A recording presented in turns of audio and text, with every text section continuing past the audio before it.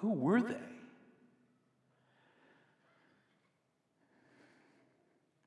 Doesn't really say a lot about it. It just doesn't say. So how do we know? What happened? Well, first of all, the original language, the word is magoi.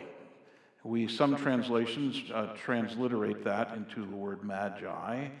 And yet some, call them wise men. Well, in that day, that word magoi, it had a very broad semantic range, and it went everywhere from magicians and charlatans all the way up to some pretty serious scientists. And the scientists who were the experts in astronomy were in Babylon. And that was the way it was then. But, how did they know to look for the star? Even if they saw it for the first time, how would they know what it was? Well, we read earlier in our... there was a prophecy about it in Numbers, that there was going to be a star. And there was going to be a king, the scepter, meaning that there was going to be a king. So we knew that it was going to happen, but how did they know? Well, remember 600 years before Jesus was born, Nebuchadnezzar from Babylon came in and took out Judah. And they pretty much obliterated everybody. The people that they didn't kill fled into the wilderness, and they took 70,000 Jews captive and put them in exile in Babylon. And I understand from my reading that when they did that, when they exiled people from a culture to take them back to Babylon, they looked for noble people, people of royal birth, people who had status, and the best and brightest of that other culture. And you know from reading the book of Daniel, if you haven't, you might want to sometime again soon, that God gave amazing gifts to Daniel. And as he exercised those gifts, these are things that are beyond. He could tell a man what he had dreamed when the man hadn't said that he only said that he had a dream. And then he could tell what the message from God was in that dream. And so Daniel, from that and probably other things as well, he was elevated to a very high level, and he was put in charge of all of the magoi, the wise men. So it is generally believed, scholars believe, that what happened is that he was talking about the Lord. And he was talking about Messiah, and he may very well have used that kind of obscure prophecy in the book of Numbers because they were astronomers. Hey, you want to hear about a star? Let me tell you about the star that the Lord has talked about, and it's coming. And 600 years later, all those generations, scholars believe that they were still watching for it. And it showed up, and they took off, and they went to find him, to find the Lord. Verse 3, when Herod the king heard this, he was troubled, and all Jerusalem with him. And assembling all the chief priests and scribes of the people, he inquired of them where the Christ was to be born. And they told him, in Bethlehem of Judea. For so it is written by the prophet, and you, O Bethlehem, in the land of Judah, are by no means least among the rulers of Judah. For from you shall come a ruler who will shepherd my people Israel. So they arrive in Jerusalem, and they're going around asking, where's the king of the Jews? Where's the king that was born? And, in my own feeble imagination, I'm just sort of thinking people saying, what? We have a king. Not nice. Don't want to mess with Herod. No, we're talking about the one that was prophesied. We know it from Babylon. And you don't know it, you don't remember it, it's never been talked about with you.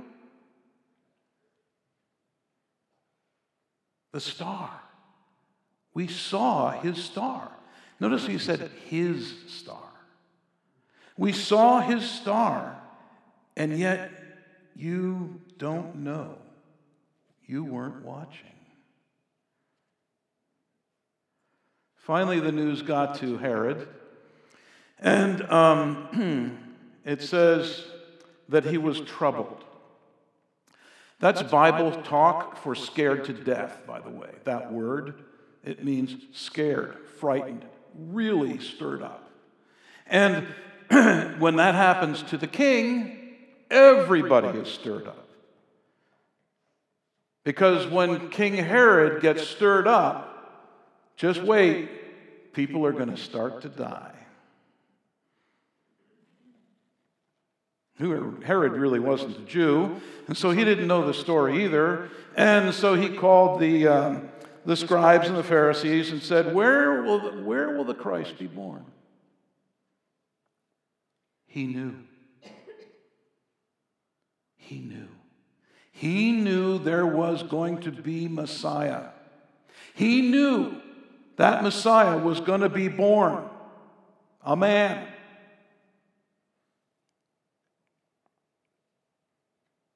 But he did not want any part of that. Well, if the Christ gets born, he's going to take away my kingdom.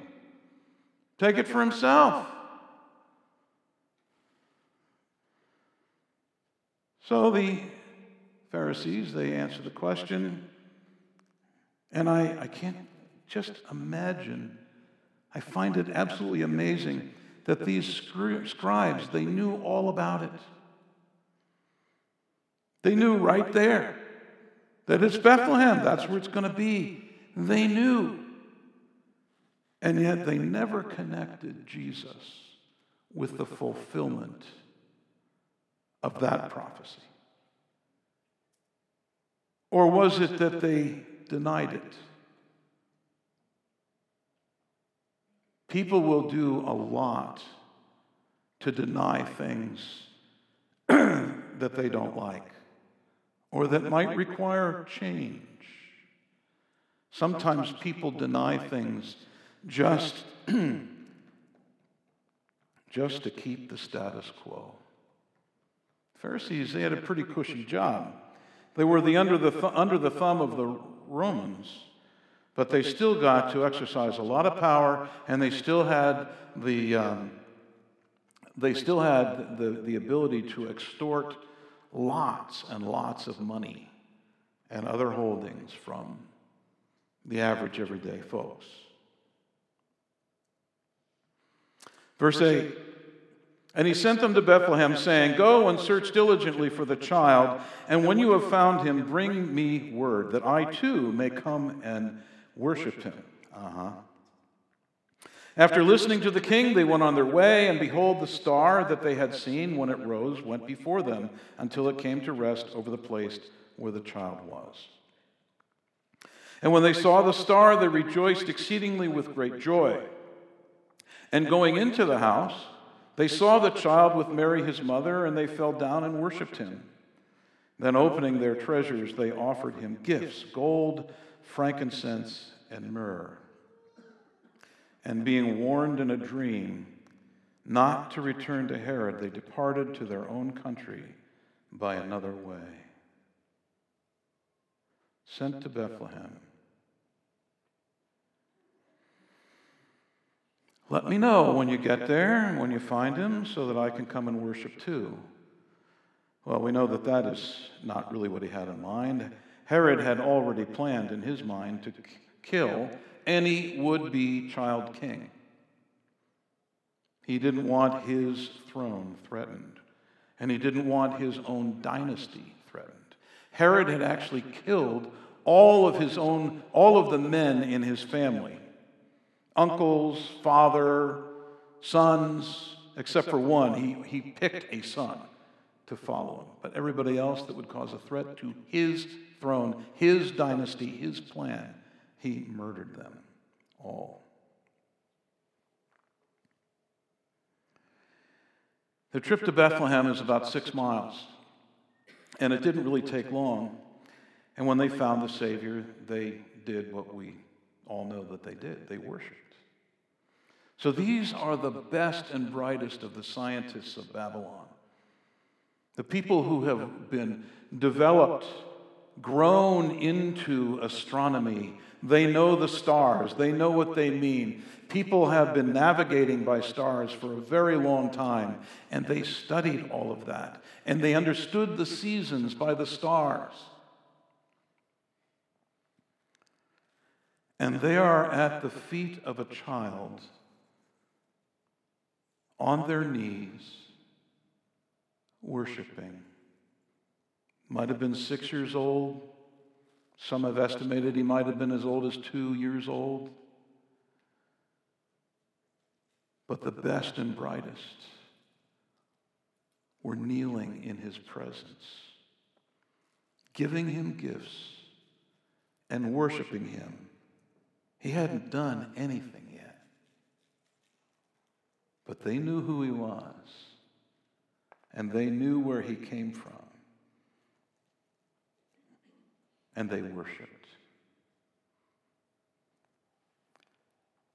Why Jerusalem? Why'd they stop there?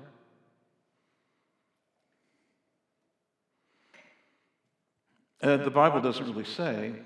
I mean, on a logical level, you could assume they knew where the kingdom was headquartered, right? They knew where the palace was. Perhaps a logical deduction, well, it's the king of the Jews, he must be in Jerusalem. And maybe he hasn't got a throne yet, but he's got people caring for him and preparing him and all of those things. But he wasn't there. I have a different thought. And the thought is that God deliberately led them to Jerusalem to do one thing: ask the question, where is he who was born King of the Jews? He got that question circulated. It was a chance for them to all go out to Bethlehem and see the King of the Jews that had just been born. It was the gospel to Jerusalem, delivered by the most unlikely evangelists of all. A bunch of wise men, foreigners from Babylon, of all places. It was their opportunity to receive the grace of God and to believe. And for Herod, it was a personal wake-up call. God was telling him, I'm coming. I'm on my way. But it wasn't about putting him down.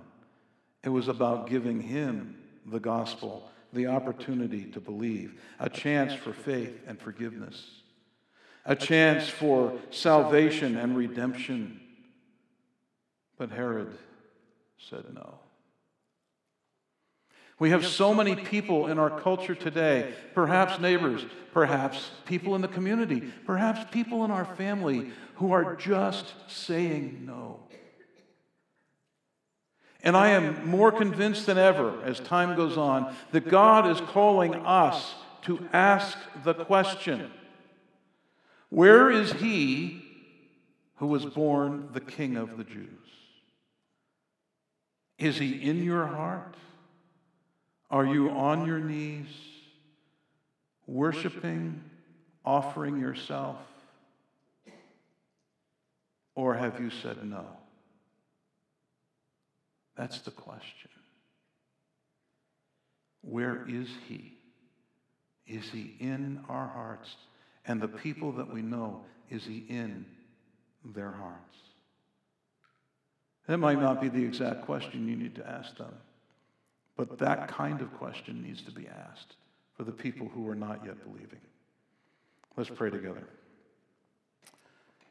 Our Father, we are so grateful to you. We are so grateful for what you give to us. Thank you that there was a child king born. a child king, King of the Jews, and as Becca and Doug just sang, King of my heart. Oh, Lord, I pray that you would not just fill us with the answer to the question for ourselves of where is Jesus, but let us be messengers, people who will ask that question of others that we know and love. I pray that you would put it within us to seek opportunities to build relationships with people who aren't yet believing. Family, friends, neighbors, co-workers, just people around town. Lord, help us to be that kind of messenger, the one that is asking the question, where is he? Thank you in your great name. Amen.